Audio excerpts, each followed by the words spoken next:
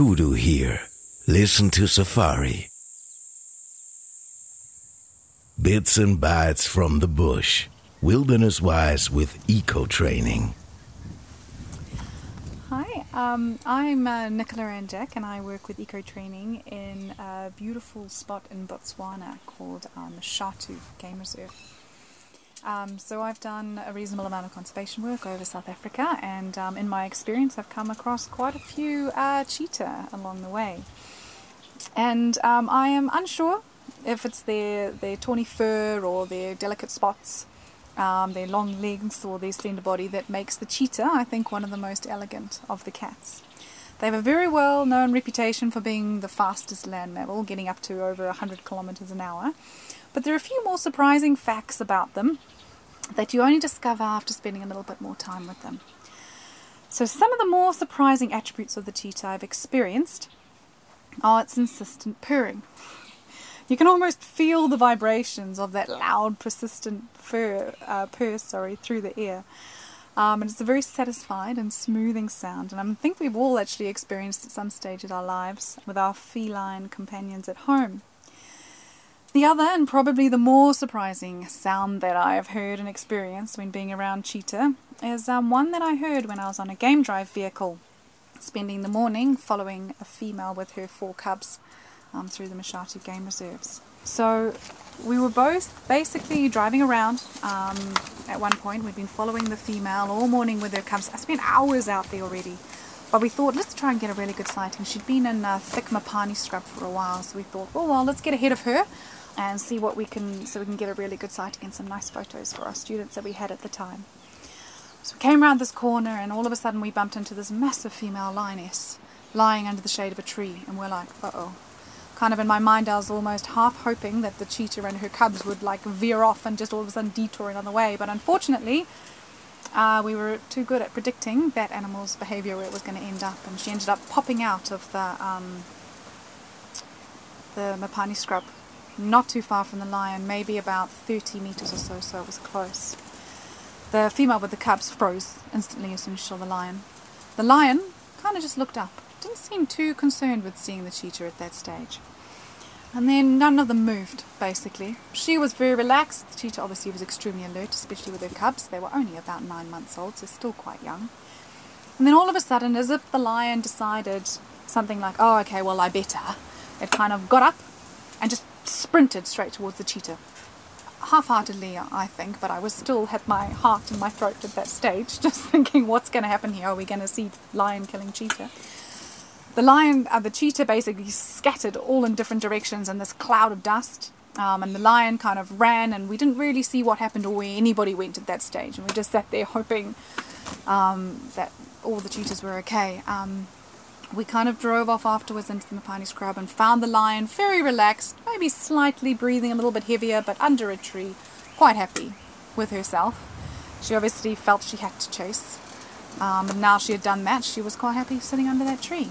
So then we had the mission of trying to see if we could find the cheetah again, hoping we were going to find all the cubs.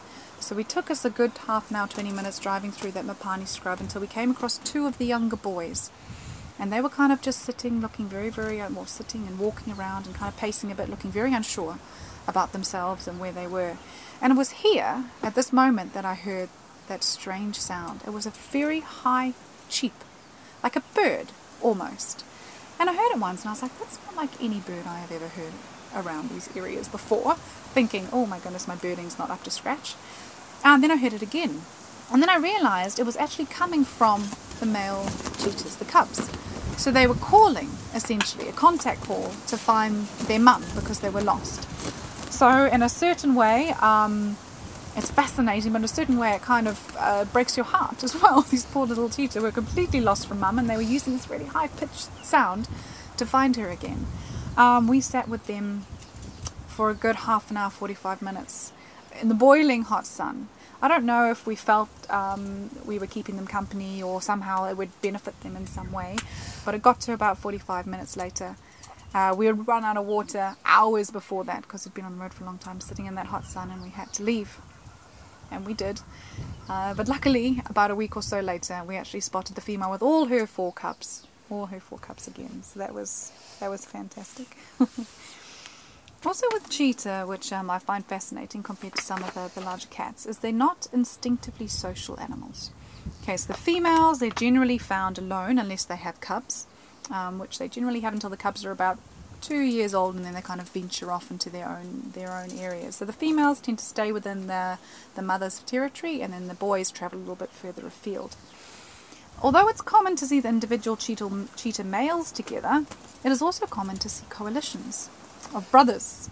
We're lucky enough to actually have 2 coalitions in Mashatu. We've got a young coalition of cheetah boys, 3, and then we've got a very old, successful coalition of 3 old boys that are over the ripe old age of 10 years old.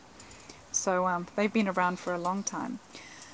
So basically, coalitions form between brothers essentially when they are born, throughout the whole time that they're staying with their mother, and in this time they develop a dominance hierarchy between them. So one is always going to be a little bit more dominant than the other. Unlike lions, these cheetahs form coalitions for a couple of advantages, but it's not anything to do with their breeding advantage. With lions, what happens is the coalition of males will go and they'll all breed with the females. Okay, so they've all got that chance of kind of passing on their genes to the next generation. But with the cheetahs, it's only that dominant male that's established in that first kind of couple of years of the life that actually ends up mating with the cheetah. Yeah, mating with the female cheetah. So really, the incentive to form these coalitions is slightly different and leans on something a little bit different to that. So one of them is its safety in numbers. I mean, they're at the bottom of the large predator hierarchy, based on having confrontations with hyena or leopard or lion. So being 3 or 2 rather than 1 is always going to be an advantage. Their hunting success is going to increase as well. So larger prey can be taken down. They'll basically be able to tackle prey that an individual cheetah wouldn't even dare go near, essentially. And then of course they can defend their territories against individual cheetahs, so they have more access to females in the area. But the one thing that I find with these cheetah coalitions is the bonds that form between them are unbelievable, and the things that I've seen when I've been out in the bush are fascinating with regards to these coalitions of cheetah. I worked on a Karongway Game Reserve, did some volunteering there where we were tracking or monitoring large predators, and part of our job was to monitor the cheetahs. So we had them collared, so we always had a telemetry set. So you'd go out and basically get these beeping from the collar, would work with the telemetry set we held, and then you'd be able to find them reasonably easily. And we've been following these two cheetah boys for a long time. One of the reasons was that one of them had a really sore ankle, so he wasn't walking properly, and he was actually quite struggling a bit, and we just watched these cheetahs over a week just get skinnier and skinnier and skinnier, and we were actually quite concerned about them. So we went out this one particular morning just thinking, okay, we need to find these cheetahs and just to make sure they're okay at this stage. And as per Murphy's Law, we're driving the game drive vehicle, we had our telemetry up, we were waiting for those beeps, and we found them at 90-degree angle to the road. So of course we're thinking, right, we're going to have to walk straight into the bush here, which is fine. Cleverly, we quickly checked the telemetry set to make sure that the lions weren't anywhere near, which is always a smart idea, which we have forgotten to do before. But anyway, so we walked straight into this block, good 50, 60, 70 meters into this block, and we found the cheetahs, and we found them, these 2 cheetah boys, on a waterbuck kull. And a waterbuck is a large antelope, so it fathoms me how in the world they managed to bring down, with one injured brother, this huge animal. But they were greedily feeding on it. So we were like, let's get a better view of this. So we walked around this bush, reasonably far distance, I thought, from them, to give them a little bit of space. But obviously the brother that wasn't so injured didn't think it was quite far enough. So he charged me in particular for some reason. And he ran straight up to me in a full charge, stopped about 2 meters away. So at that point, my instinct took over. I'd been told what to do. I hadn't done any of my training yet, but I shot my arms up into the air, and I just stood still and did not run. Okay, now the did not run part is probably more the fact that I had this massive buffalo thorn reasonably thick behind me, full of all these little sharp hooks that almost grab you and stop you from moving anyway. But I'd like to just think I wouldn't have run anyway. And the only direction I could have run would have been straight at the cheetah, so that was never going to be an option.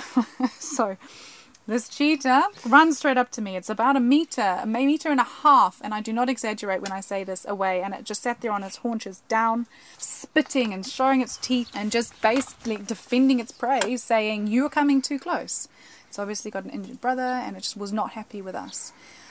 It eventually, which felt like forever, but I'm sure it wasn't that long, it was probably only about 15 seconds, got up and kind of walked back towards the kill. Given us the warning, we moved off a little bit further away and kind of viewed from afar.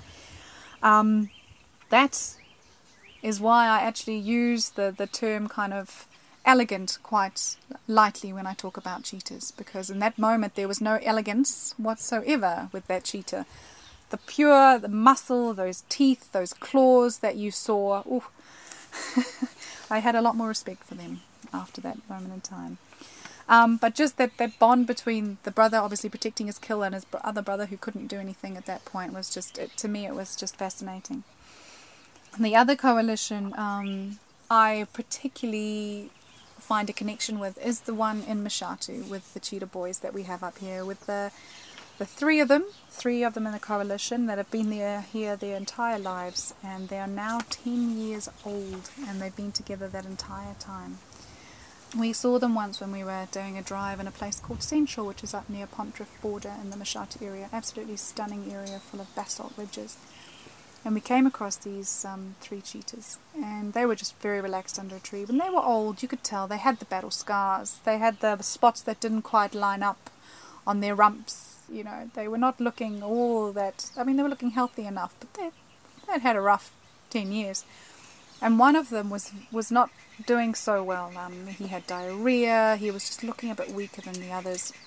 So basically, we had to conclude that the other 2 males were making the kills for the third, and actually providing him with food and everything else along those lines.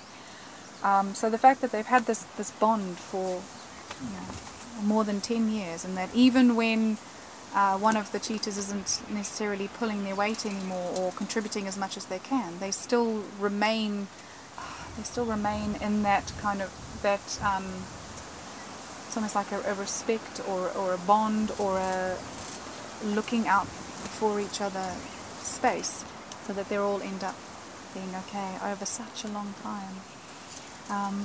One of the interests that I have as well a lot of the time is wildlife conservation, and I think with cheetahs and in this area in particular, there are a few things that threaten the wildlife conservation of them. One of them is a very natural thing. It's the fact that they're at the bottom of the large predator hierarchy. Okay, this area has got a total of 22 individual lions at the moment. Plus there is actually another new female that's just joined with some cubs as well. So the lion population is constantly growing and changing. And the main predator in this area is a hyena, actually spotted hyenas. So there's a huge number of spotted hyena in the area, which are always going to be a threat to cheetah. And the ridges that we have here, these sandstone ridges, the basalt ridges, the riverine vegetation areas, leopards love them. So our leopard population is massive as well. So they really have those natural kind of elements to contend with, which is probably why we have so many coalitions of boys at this stage. The other thing that they're contending in naturally as well is obviously prey is always can be a dangerous game, hunting. We had earlier this year, we had a female ripped open by a warthog from basically one side of the bottom of her rib cage to the other side. She actually had cubs at the time, just from a warthog that she obviously tried to catch, and it went wrong. So we had to, while intervention was taking place, anti-poaching, and a vet came out and ended up stitching her up. So there's always a risk when it comes to even hunting. One thing that is more human-wildlife conflict is seems to be a subsistent poaching going on in this area from the local villages. So there is snares that are set up, especially in the dry season, where they're kind of isolated or concentrated on these big game paths that are leading down to water. They're not very animal or species specific at all, which is part of the problem. Basically, people are trying to catch or trap impala as food, just because they need the protein. It's an important part of the diet, obviously, and they're not getting it anywhere else. So cheetah, obviously, can walk into these snares just as much as anything else. And earlier last year we had one of the cheetahs snared that we had to remove the collar. Unfortunately, the snare had managed to get very deep. It was about an inch and a bit deep into the neck of that cheetah. So when it eventually got removed, they stitched it up. They had to leave reasonably big gaps between the stitchings just to allow obviously the wound to weep and to heal properly. That was one of the boys that was in the younger coalition, but we saw them a week ago or so, all three of them together again. So that was great. That worked out okay. But that is quite a big problem in this area with a lot of the animals, not just cheetah. And then, of course, there's always the possibility of being conflicts in the village. I mean, none of the villages in this area are fenced at all. We've got a couple of local villages reasonably close. Their wildlife goes in there all the time. Sometimes it's easier for these animals to go and pick off a chicken or two than it is to go and catch an impala. Not so much with the cheetahs going into the villages that we know of as of yet, that we haven't really heard of, but a lot of the brown hyenas are involved in some chicken raiding, and then we get problems with poisonous carcasses being poisoned and left out to try and get rid of these animals that are killing these people's livestock. Like it's their livelihood essentially. That's people's money, is these animals that they own.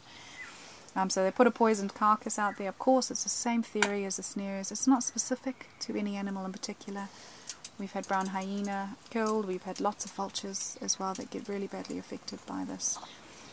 So there is potential threats and conflicts out there with regards to animals on this reserve, but also with regards to cheetah. I think the main solutions at this stage is obviously education is a big one, and then monitoring the animals that we do have is very important.